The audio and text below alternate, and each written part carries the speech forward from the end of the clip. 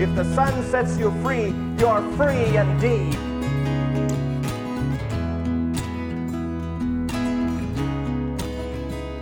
God wants to finish the story.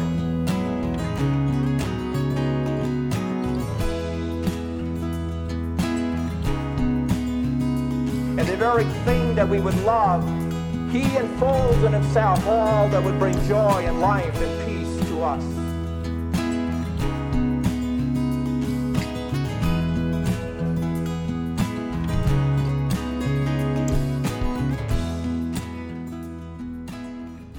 Welcome to Keep the Main Thing, a podcast of sermons and messages from Pastor Lee Evenson. I'm Mark Evenson. Today's message from Pastor Lee is entitled Long Range Planning, first delivered in November 1986. He refers to Luke 21 as the text for that particular Sunday. Looking at the chapter of Luke, the gospel lesson could have been from any number of verses starting with verse 5 all the way through verse 25. In that chapter, Jesus talks about the destruction of the temple and signs of the end times. Jesus said, "Watch out that you are not deceived, for many will come in my name, claiming I am He, and the time is near. Do not follow them. When you hear of wars and uprisings, do not be frightened. These things must happen first, but the end will not come right away." Then he said to them, "Nation will rise against nation, and kingdom against kingdom. There will be great earthquakes, famines, and pestilences in various places, and fearful events, and great signs from heaven." Jesus goes on to say, "But before all this, they will seize you and persecute you. They will hand you over to synagogues and put you in prison, and you will be brought before kings and governors, and all in the account of my name.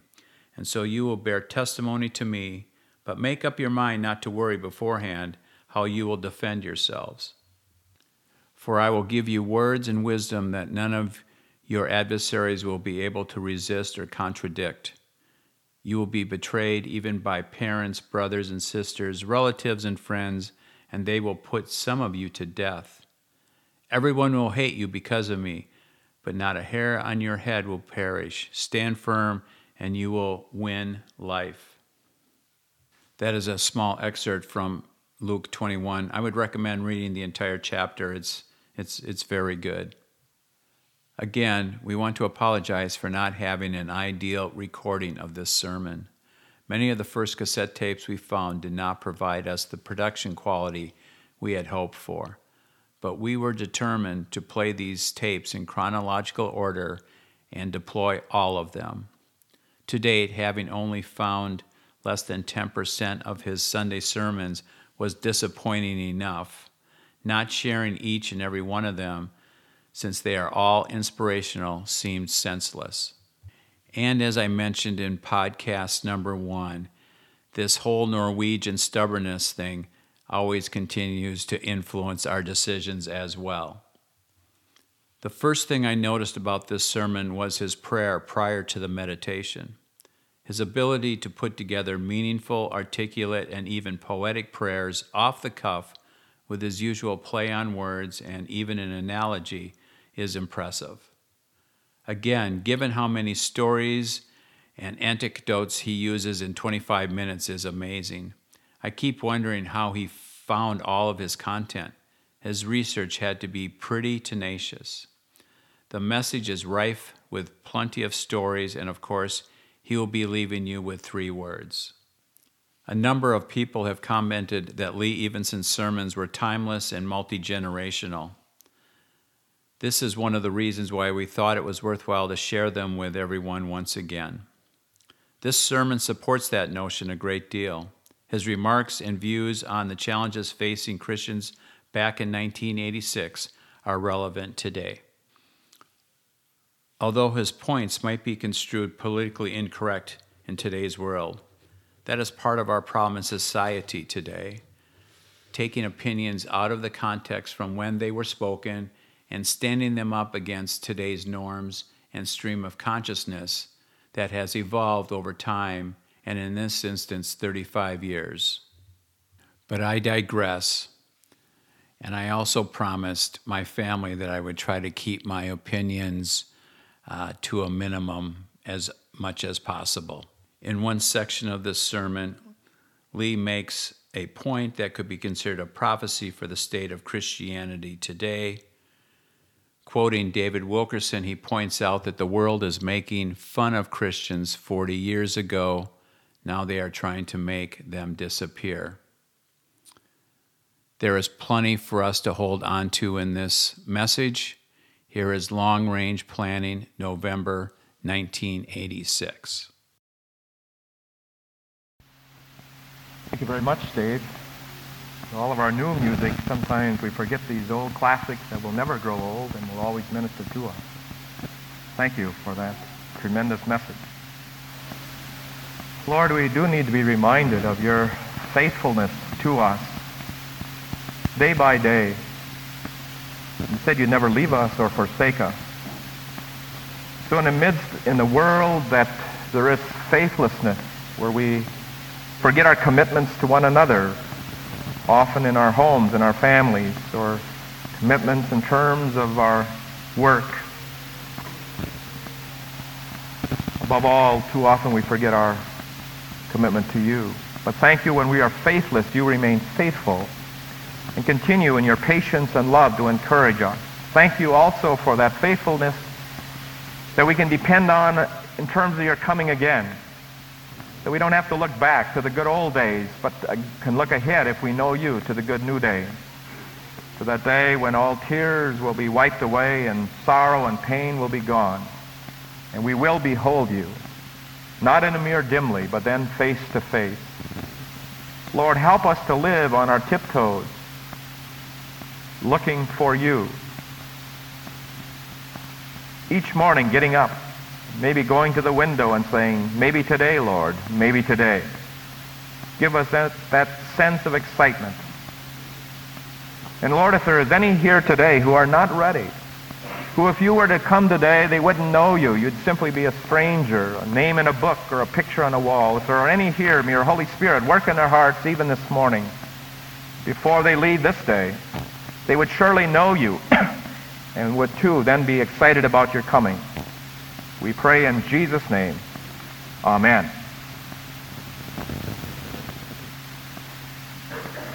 One of the things they do in football games today is have one or two of their coaches high above the stadium to be able to look down on the field, and so they have the radio communication with, and you see the coaches walking along the sideline with this communication with this radio in their ear all the time.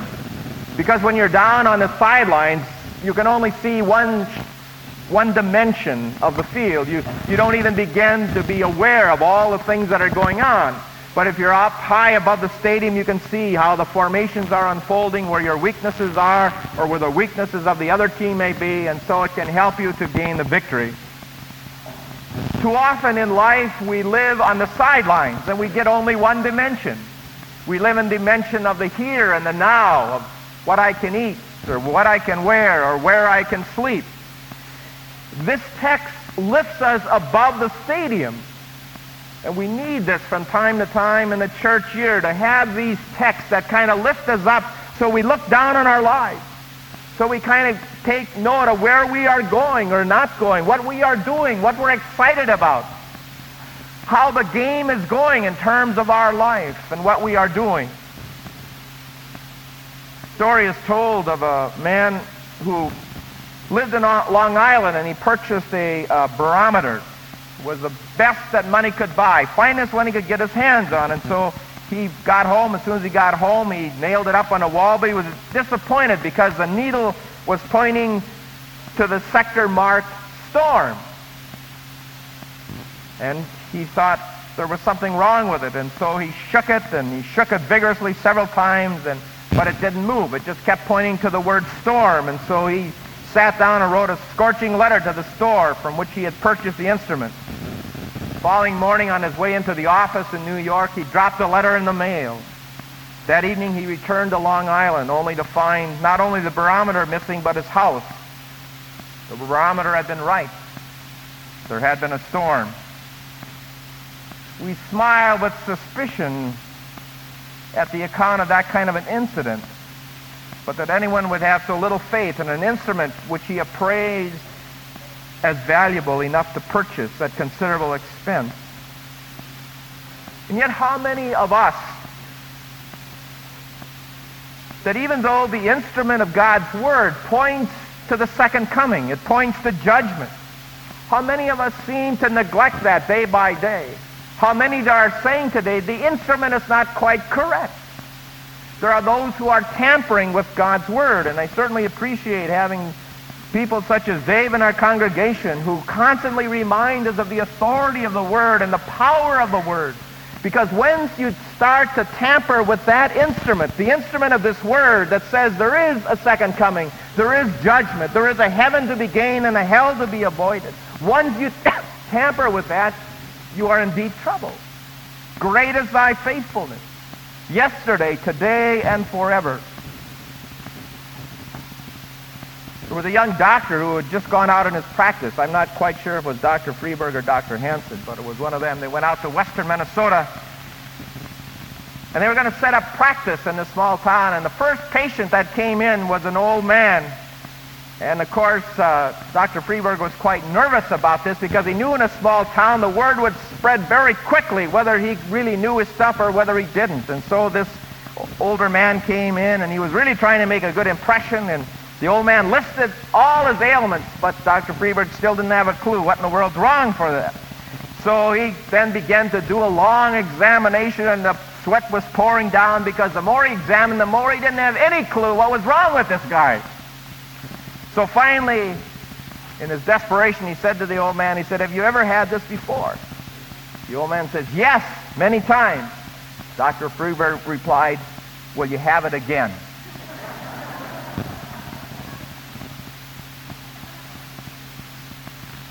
We look in distress and at the confusion of our world and a deep problem. We look basically at our own nation, not being able really to solve any of the many problems that seem to be overwhelming us. We have it again. But other civilizations have had it before us. Others have caved in from the inside, not primarily from the outside, but as you read the history of our world, the great Roman or the Greek Empire, or the Egyptian, or any of the others, you find that we have it again. In our affluence and in all our abundance, we haven't been able to handle it. And so we have that same kind of sickness in our world and in our nation. There are three words I'd like to leave with you this morning: the word perception, the word persecution, and the word perseverance. Our gospel text in Luke 21 reminds us of all those words, where Jesus said, as he looked at the temple, "These things you see, the days will come when there shall not be left here one stone upon another that will not be thrown down." And then he begins to give them all the signs of the end, the increase in earthquakes, which we just had one. There have been more earthquakes in this century than in all the centuries previously. The famine that is here. Nation rising against nation. That's all we hear about, are conflicts between nations and the terrorists and all of these things. The pestilences. Somebody I ran into in the airport in Houston when we were down in New Orleans, and we had to transfer, and this man had just come up from Mexico and from a beautiful island where there was a resort, and he said the grasshoppers were swarming there. They had just stripped everything. He said it reminded me when you read about in the Bible in the days of the Egyptian captivity. There will be those kinds of pestilences that come. AIDS can be a pestilence. We've just recently been told there's another strain of it, another kind of it. But we need to have perception. We need to be rise above the stadium of life to see all of this in the right perspective. It shouldn't scare us. In a sense, it shouldn't disappoint us, but it should encourage us and excite us to see that God's plan is going to be fulfilled. Ziggy said, "I've spent my whole life preparing for a world that doesn't seem to exist." And a lot of people are doing that. A lot of people, and I even hear it among Christians, more and more talk about retirement and kind of seeing that, having a long range only that far. But many of us can get to there and be only there for a year or two or not at all. As one of our members is out of town this weekend for someone, a relative who died simply very shortly after retirement. We prepare for that kind of a world that may not exist for us, the world of retirement. Who knows from day to day how many days the Lord gives us. We need to have a perception to read the signs in our world. Nobody thought when Jesus said that temple would be laid out, not one stone, that was built that with those tremendously large stones, and it seemed so solid. No one thought, because then that day they didn't have the kinds of bombs and explosives, they thought, no way that this would be laid out. And yet 40 years after Jesus said that, it had taken place. There wasn't a stone upon another in that great temple in Jerusalem. The houses are being torn down today. We may build our stone houses, but they give way. We work for a certain company, and all of a sudden the company says, we'll lay you off, such as a company this past week. Or our health gives way, and suddenly this great stone house is dissipated and disappears and leveled. Our whole value system is being shaken. Things are happening we never thought would happen in our country. In this country where we were founded certainly on the authority of God and the absolute standards of His commandments. Now you watch TV and you just can hardly believe that what's going on, the kind of even making fun of anything that has a tone of morality or having standards. To say that AIDS is a judgment of God is to have a wrath of all kinds of people in and outside the church. The stones are disappearing. How do we live in the midst of this? Colossians says, set your minds on the things above. Get on top of the stadium. Realize, have the perception to realize that God is shaking us and is shaking this nation. And the things we thought would never disappear are disappearing faster than we can realize. And the dark is getting darker and the light needs to get brighter. We need to read the signs. Mobley, who is a great perceptive columnist with the Chicago Tribune, one of the leading papers in our country.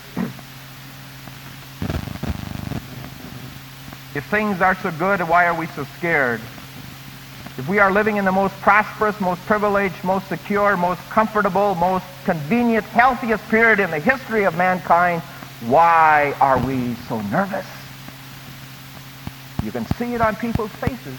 You can see it on the edginess, whether you're driving in traffic or in a store or wherever you go or maybe where you work.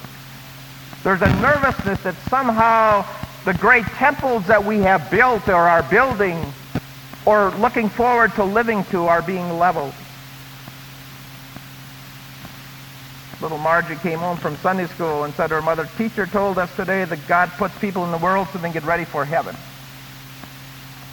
Is that right? And Mommy says, without thinking almost, yes, dear, that's right. And wrinkling her little forehead, little Margie thought for a while, and then she said, in all seriousness, then why don't we see anybody getting ready?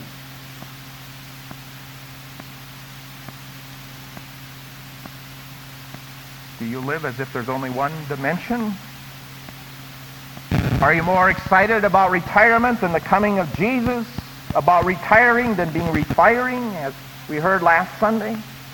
Are we caught up in the games of the world that somehow prayer and the Word and giving a tithe and interest in the kingdom, are we more concerned about Wall Street than the streets of gold? Where is your perception to this? Are you reading the signs?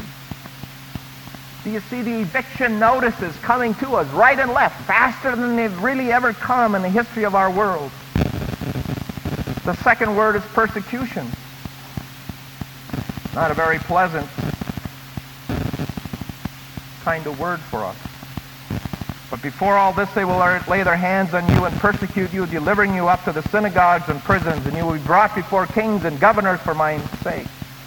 This will be a time for you to bear testimony. Settle it therefore in your minds, not to meditate beforehand how to answer, for I will give you a mouth and wisdom which none of your adversaries will be able to withstand or contradict. You will be delivered up even by parents and brothers and kinsmen and friends, and some of you they will put to death. You will be hated by all for my name's sake. Right now they're simply making fun of us. But that quickly turns, as I remember some years ago, Dave Wilkerson in our Holy Spirit conference says, that's just right before all of a sudden it turns around from making fun to making us disappear. There was a young man who went to a Canadian lumber camp that was notorious for its wildlife and for a lack of any kind of standards, and his Christian friends wondered how in the world to get along. And after a few months he came home. He said, how did it go? How did you fare? Oh, fine, he said. They never caught on. I was different. If we're going to be bold in the last days, we need to be bold today. If we're not bold today, we will be bold over. If we are afraid even to bow our heads and say grace in the company dining room, how are we ever going to stand in the midst of the kind of things that Jesus talks about? You don't start lifting 200 pounds weights immediately. You start with 20 pounds and work your way up. We as Christians need to become more bold in our witness, less apologetic, bold in saying great is his faithfulness. As bold as the world is in taking God's name in vain and making fun of it, as bold as those who are talking about their lifestyles and their sexuality and about the swingers clubs and all the rest. We need to become more bold in our witness. One of the things, as I remember sharing some years ago, is coming off the field with a clean jersey. The one game in high school that I wanted to play in more than any other was a game I didn't play in. I didn't have any dirt on my jersey and there was no blood. And I thought how much worse it would be at the end of the world when Jesus comes again, to stand there with a clean jersey, never having taken any ridicule, any kind of dust from anybody, having stood there, never really being in the game. Are you afraid to invite? We hear Sunday by Sunday when Pastor Ray to invite people. Are we afraid even to invite people into God's church? If we're going to take it, and I believe, as Corey Kendall says, he will give us grace. When we get on the train, he gives us the ticket. In the midst of that, we can stand. But somehow we better start to learn to develop our faith muscles now and be a people unapologetic to confess the name of Jesus. During World War II, Dwight Eisenhower decided when the forces made the historic crossing of the Rhine, he wanted to be a lawyer. So he accompanied General Simpson. And as he was walking along, he fell into step with a group of the 30th Division infantrymen. And they were all apparently in quite high spirits en route to their boats. But then he noticed one young soldier who was kind of depressed. And so he walked up to him and he said, "How are you feeling, son?" "General, I'm awful nervous. I was wounded 2 months ago and just got back from the hospital yesterday. I don't feel so good." "Well," Eisenhower said, "you and I are a good pair then, because I'm a little nervous too. But we planned the attack for a long time. We've got all the planes and the guns and the airborne troops we can use. Maybe if we just walk together to the river, we'll be good for each other." "Oh," replied the young soldier, "I meant I was nervous. I'm not anymore. Not if you walk with me." He walks with us. He'll give us the words, it says, even when we become and are called in to give our witness. "Don't worry about it, because I will be there. I'll never leave you or forsake you." In the midst of the battle, he is there. And finally, perseverance. Perseverance. In the last issue of New Wine, Jack Crabtree uses the illustration of a young 16-year-old practicing basketball in his driveway. And as he's practicing, an angel comes and delivers a message about the future. I have good news for you, son. You're destined to be a great basketball player. You'll be Rookie of the Year in the NBA. You will go on to be recognized as one of the greatest players who ever lived. So what's the catch, he asked. Nothing. It's a free gift from God. Suppose the angel managed to convince him he was real, and that the message was absolutely unconditional and supernatural. Would it make you practice basketball more or less? The author asked. If the angel happened to find you practicing basketball because you were bored, if you didn't really care much for the game, his message would have little impact. In fact, it might make you less interested. Someone could say, hey, that's great. That'll be fun. I'll look forward to it. And you'd go off and do the thing you really wanted to do. After all, you're guaranteed success whether you practiced or not. But suppose that this young man lived and breathed basketball, and he dreamed it. Suppose the greatest joy that he had ever dared to imagine was being in the NBA, Rookie of the Year. Then how would the message affect him? He would work harder at the game. He would lose a sense of discouragement and uncertainty that afflicts people. What's the use? I'm just kidding myself that I could be that good at this. Instead, now, every moment, he would practice in preparation for the very thing he longed for. He'd make a basket. He'd say, I'm on the way. When he missed one, he could shrug his shoulders and grin and say, well, I still have a ways to go, don't I? Because the mistakes were merely transitional.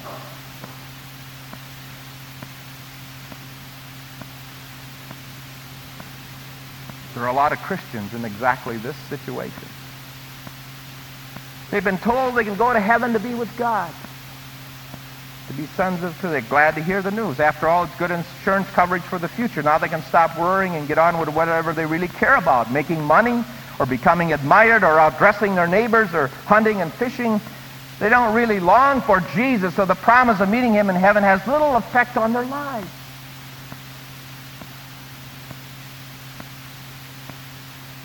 Only those who ache to be great basketball players will practice more, not less, as they see their greatness on the horizon. Only those who ache to be with Jesus will do his will more, not less, as they await his arrival. Only those who look and long for him will practice loving, will see the ministry of even a cup of cold water, will practice serving, will be excited to serve wherever, whenever they can, because they ultimately see that this will be that game when he comes again, to love him and to love one another. But there are others who are more interested, are bored with their faith, who go on to live their own life, to build their own fame and fortune.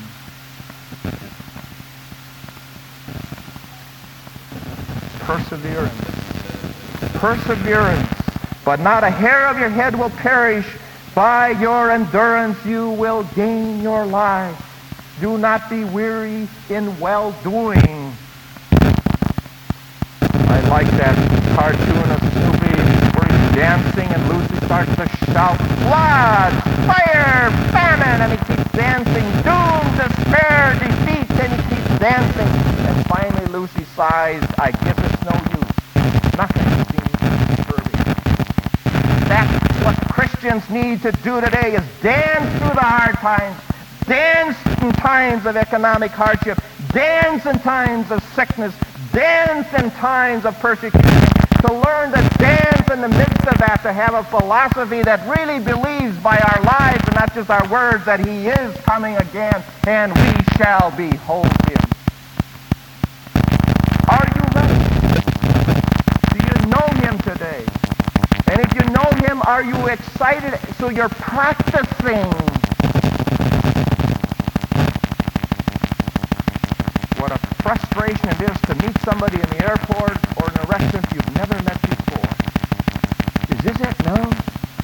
Jesus said there will be those, because they don't know me, will be taken in by the false Christ and the false promises.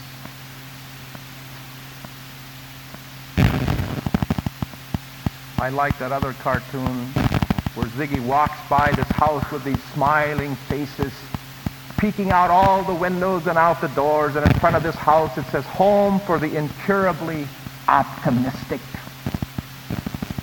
Do you live there?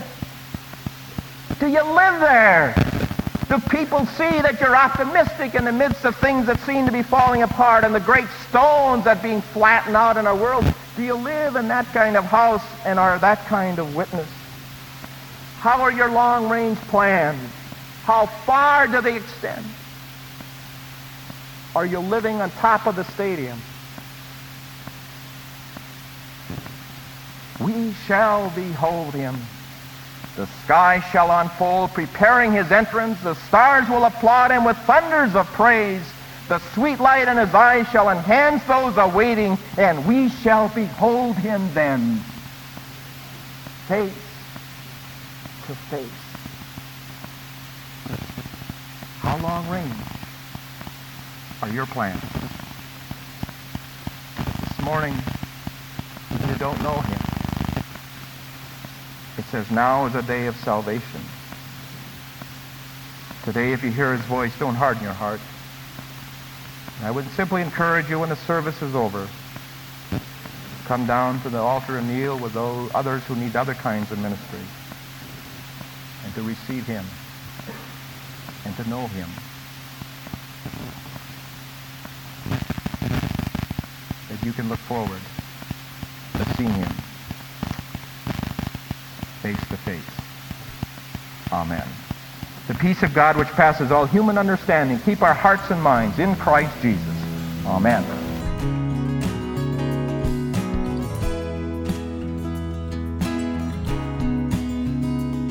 So how is your long-range planning coming? We hope you enjoyed today's sermon from Pastor Lee Evenson. These podcasts would not be possible without the amazing efforts of Lee Gonzalez, Spencer Evenson, Hunter Frazier, and our producer Anne Marie Cross. Thank you to all of you out there for listening. Again, if you have any recordings of Pastor Lee, be it a Sunday sermon, wedding, or other recorded speeches, please let me know. You can reach me at mark.keepthemainthing@gmail.com. Look for our website coming soon. Until next time, may the peace of God, which passes all understanding, keep your hearts and minds in Christ Jesus.